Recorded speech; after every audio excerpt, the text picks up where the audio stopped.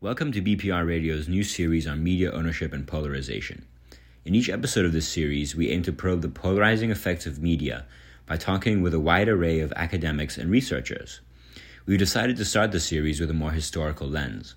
In this first episode, we spoke with Dr. David Kertzer, professor of Anthropology and Italian Studies at Brown, about the influence of Italian media on the dramatic rise of Mussolini in the 1920s. We also discussed the similarities and differences between Trump's and Mussolini's relationship with journalists, and compared how corporate ownership influenced media bias in fascist Italy. Italians or Germans, and then maybe what the U.S. or the Allies did to re-educate them after the war. Oh, well, that probably know less about that. I mean, that's a whole other thing. Fascism in media I could tell you about, but post-wars maybe more diffuse.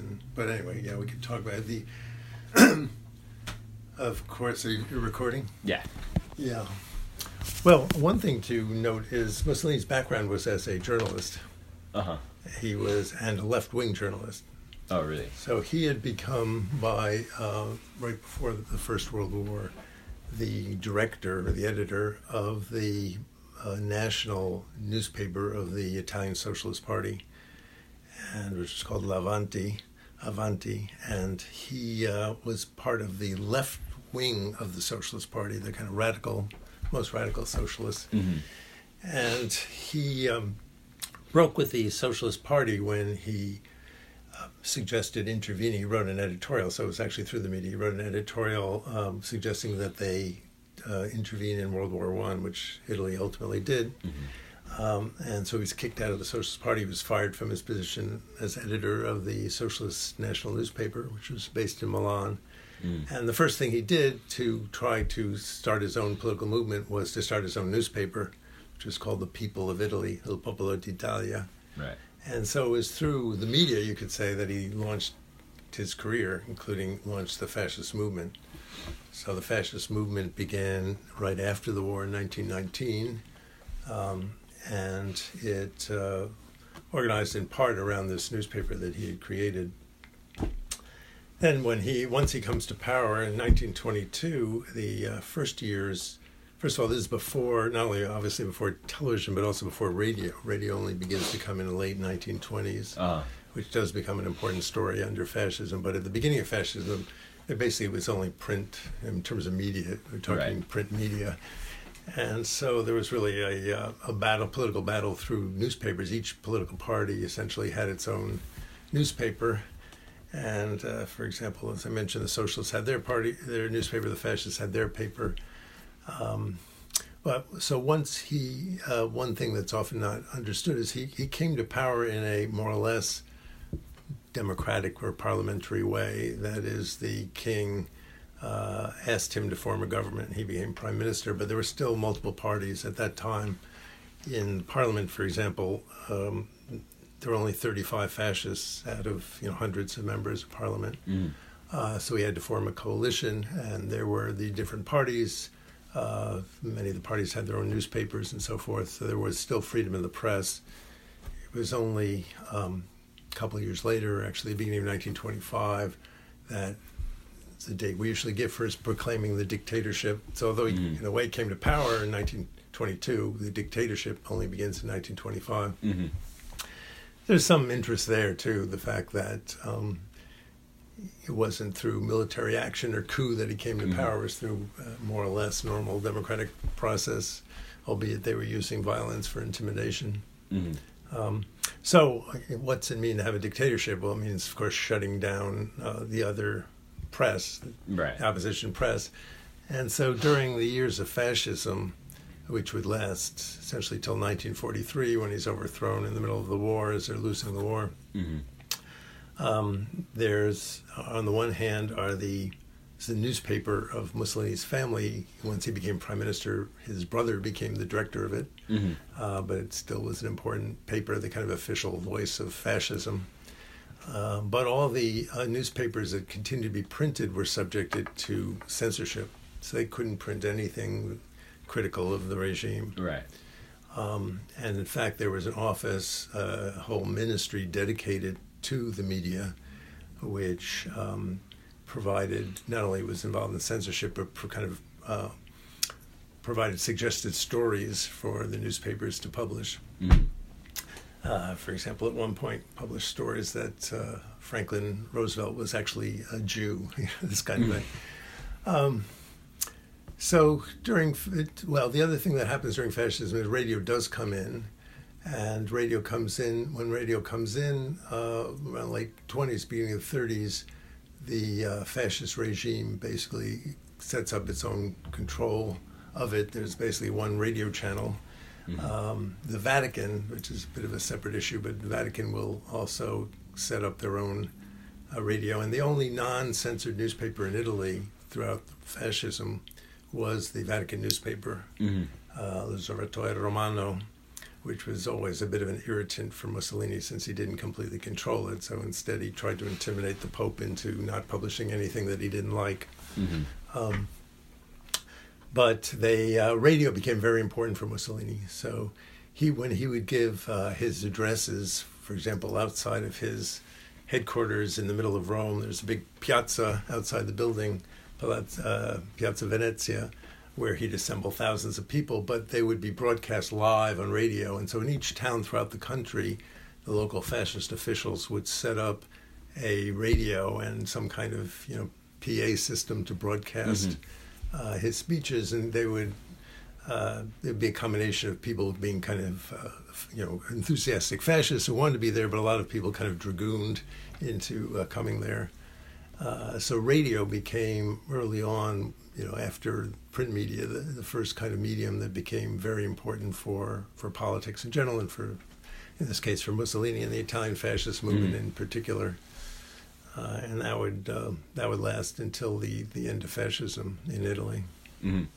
And so you mentioned that Mussolini was initially socialist. He was on the left. So could you tell me a bit? Was it his firing that kind of led to him switching to the right, or how did that change over time? Well, there was a period, when the fascist movement, it wasn't really clear that it was a right-wing movement, at least as we now think of right-wing versus left-wing. A number of 1919, right after they formed, if you look at the first candidates they put up for office, they included people like Arturo Toscanini, the famous, conductor, who was a man of the left, saw himself as a man of the left. But at the time, the party stood for kind of anti-capitalism. Initially it was anti-clerical, kind of power of the clergy and the church, for justice for the returning veterans. There, of course, hundreds of thousands of Italians had been in the war. They came back and there weren't jobs for them. And there was the notion of the war profiteers who were hoarding the nation's wealth. So this was kind of a whole matrix of ideas there and it would only be over a certain time, not a long period of time, but still that the movement would become clearly of the right, and those who had been on the left either went along with that movement or got out. Like Toscanini very early realized this was not going in a place he wanted it to be going, and in fact left the country. Right. So sometimes left and right aren't I look at the relations between the Vatican, among other things, the Vatican and the fascist regime. And from the Vatican's point of view, there were kind of two souls of fascism, two kinds of fascists, the good fascists and the bad fascists. And the bad fascists they regarded as left-wing because they were anti-clerical. Oh, right. And part of this kind of earlier tradition. And the good fascists were the conservatives, the one who wanted to work together with the church and the monarchy and the industrialists and so forth in a kind of conservative society. So it's kind of interesting for today when you look at the religious leaders who back some of the right-wing movements in the U.S. and how these kind of compromises get to be made. And it's also interesting, so, the modern day kind of embodiment of, fascism, I guess, in the U.S., someone like Trump, who is known for, discrediting the media and calling everything misinformation and fake news. And it's interesting that Mussolini has a background in journalism because in that case I'm assuming that he wouldn't need to discredit the media as much. Like he would be able to use the media to his advantage much more, right? Yeah, of course it's an advantage when you can censor the media, which he did. So in his case, when you're talking about fake news, he'd be referring to news coming from abroad. And of course, he's trying to keep that news out of the country. For example, once the war begins and Italy joins the war in 1940 on the side of Nazi Germany, they almost immediately have terrible reverses of the Italian military that do very poorly, which is all being reported in the rest of the world. But in Italy, they're not learning about it from the press, which just talks about them going from one victory to the next victory. So this becomes very important. And so insofar as so one of the things that does get cracked down on is anyone who tries to listen to BBC radio in Italy during the war, or earlier on too, but especially during the war. They can end up in jail. So controlling the media, and then once you have radio, it becomes more of a battle in a way because it's kind of easier to keep out foreign newspapers perhaps than radio waves from coming into your country. And how would you compare what was I going to say? How would you compare the way that modern media, especially in the U.S., Fox News, MSNBC, the way these networks kind of treat, I don't know how much you know about this, but the progressive movement and sort of misrepresenting the progressive movement. How would you compare that kind of bias with the kind of censorship that was around during Mussolini's time?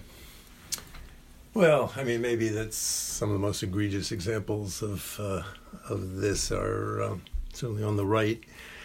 But I mean, from my point of view as an anthropologist, it's everybody is misrepresenting reality. We're creating reality. There's no direct relationship between reality out there and how they construct what's going on in the world. So whether it's left wing or right wing media, they're constructing reality for their listeners or their readers, and it's.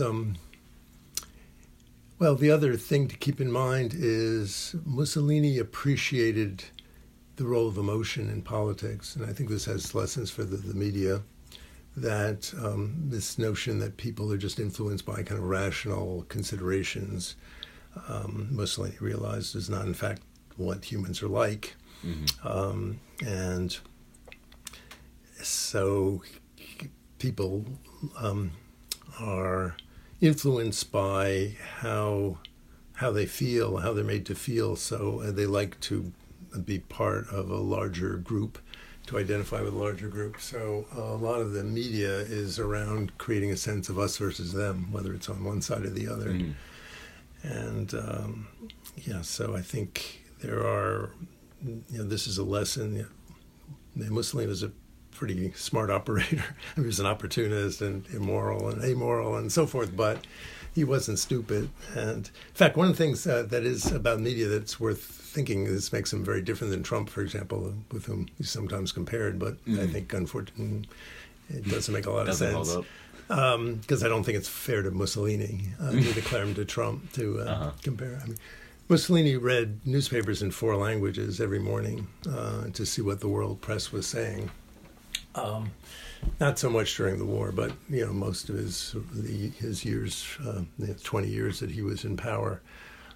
So he was very sensitive to the world press, and in fact, he spent a lot of his time in the 20s and 30s speaking with foreign journalists. Incredible number, and for the most part, he got adulatory coverage. So he knew kind of how to charm foreign journalists from democratic countries. I'm not just talking about Nazi Germany, but Britain and France and U.S. and so on. So Mussolini was someone who very much appreciated the power of the press, power of the media of the day, and spent a lot of his time figuring out how to craft his image in kind of positive way for the media. Mm-hmm. And when he was actually, could you talk to me a bit more about how he was actually elected? Like what made him very popular? Well, why did people sort of unite around him? Yeah, he came to power. So you have to realize that this is right after the war, and there was in Italy at the time, on the one hand, you had these hundreds of thousands of returning veterans, many of whom couldn't find jobs, and the socialist movement. There had just been the Russian Revolution. This is the other thing to keep in mind if you're trying to understand what happened in Italy and Germany and other parts of Europe in the post-war period, is that it's not just the post-World War. It's that part of what happened in World War I was 1917 Russian Revolution. Mm-hmm. So this, and in Italy, as in Germany, you had a strong socialist and communist parties that were basically calling for revolution and denouncing the inefficiencies and corruption of the political system, the democratic political system. So, I mean, this is the context in which his kind of anti-communism and, to some extent, anti-capitalism proved attractive to a lot of people. And that said, he initially, as I mentioned, there were only 35 members of parliament elected in 1921. He first ran for parliament. There were elections in 1919, which he lost, and I think only one or two fascists were actually elected then. Mm-hmm.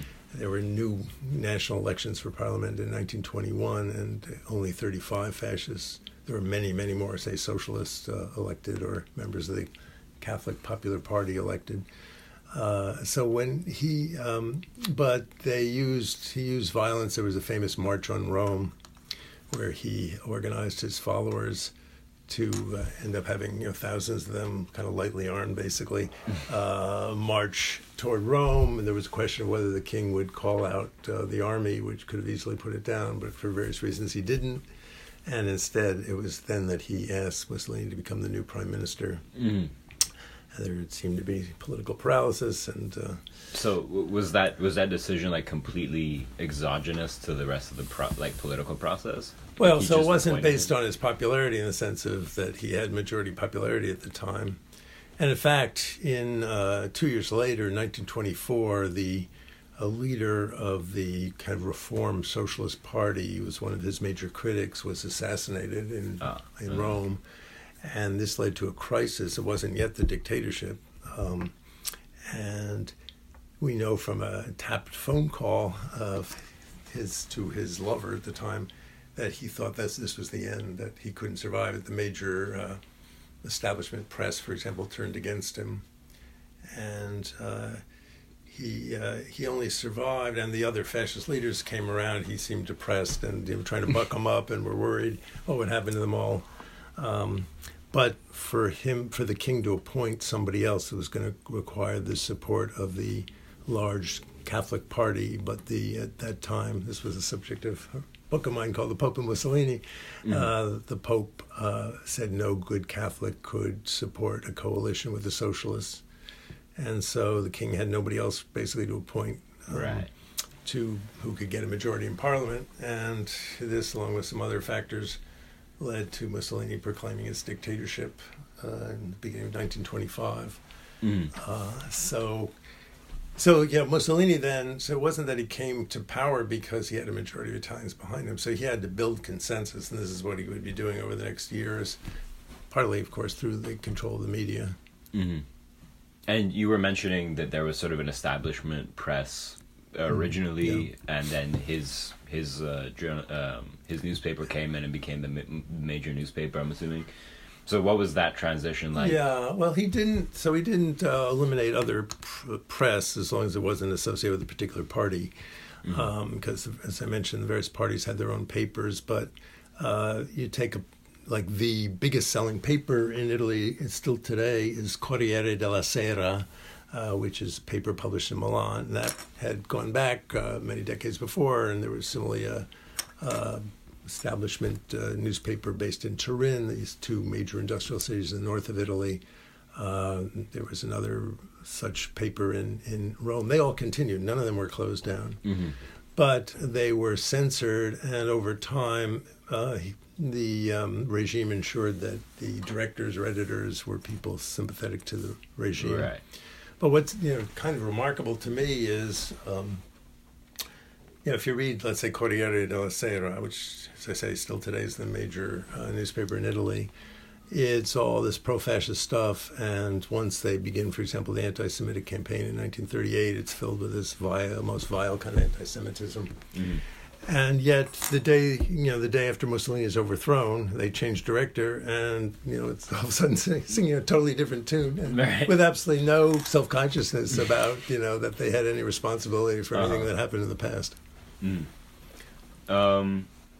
Okay, and what was the other thing I was going to say? Oh yeah. So you were mentioning that sort of fascist leaders basically picked, who was in charge of the press and like mm-hmm. who had the authority to publish different things because they had to censor everything. But nowadays it's sort of a reverse effect almost because you have corporations like Facebook and Amazon, spending millions of dollars on lobbying mm-hmm. and essentially sort of electing the representatives that they want in office. So what do you think of that reversal and of maybe the fact that it's how would you say that maybe more so the corporate kind of fascism that we see today, maybe not so much as fascism, but the corporate influence that we see today, how does that compare to the fascism that you had back in Italy in the 30s? Well, I mean, there's a long, when we talk about the major newspapers in Italy, for example, they had largely been supported by large financial interests of the big industrialists, for example, and they would continue to be. So this actually didn't change with fascism. Right. And and in the post-war period, I mean, you think of Berlusconi, who sometimes used to get compared to Mussolini in the pre-Trump days. Berlusconi owned half the TV stations in Italy. Probably owned most of the private TV stations. And then when he became prime minister, he would control their three main TV stations of that are publicly owned, the RAI. Mm-hmm. And as prime minister, he basically controlled the appointments to their oversight as well. So he was kind of controlling a huge amount of all the media in Italy at the time. And of course, he was was the most wealthy person in Italy as well. So he mm-hmm. kind of comes from that major capitalist background, you could say. So none of this, I think, is new in terms of the U.S. I mean, these are certainly true, but if you look at the New York Times, the Washington Post, I mean, papers that are, more left than right, certainly, in their editorial policies and in their, not just that, their actual news stories, the way they construct reality, they're, of course, who is it who owns the Washington Post and so on. So it's not that the right versus left are somehow the people's papers versus papers owned by the wealthy. It's just the nature of industry, of which media is an industry that they're owned by wealthy people. Yeah. Mm-hmm. That's a fair point. Okay, and then just a last question. Could you tell me more about maybe the economic situation in Italy, following the First World War? I'm just trying to see if what kind of factors led to Italians becoming more fascist or becoming more polarized? Mm-hmm. Well, so on the one hand, economically there were difficulties, but there were difficulties everywhere. So the question of why fascism began in Italy, not elsewhere. I mean, I think partly it was Italy had a strong socialist and movement, which the communists had would in the immediate post-war period sort of hive off after the Russian Revolution. The Russian Revolution scared a lot of people, especially, of course, the landowners and factory owners, but also more middle-class kind of people. And, I mean, I think the left overplayed its hand myself, which is, by basically scaring people that there's going to be a revolution and proletarian dictatorship and so forth, just like Russia, when in fact they weren't in a position to bring any of that about. And so that would lead to sympathy for a lot of the fascist thuggery that took place of, beating up socialists and various other burning down union halls, that kind of thing. And so, for example, the left was carrying out various national strikes, which also scared a lot of the, you might say, moderates, or not to mention conservatives.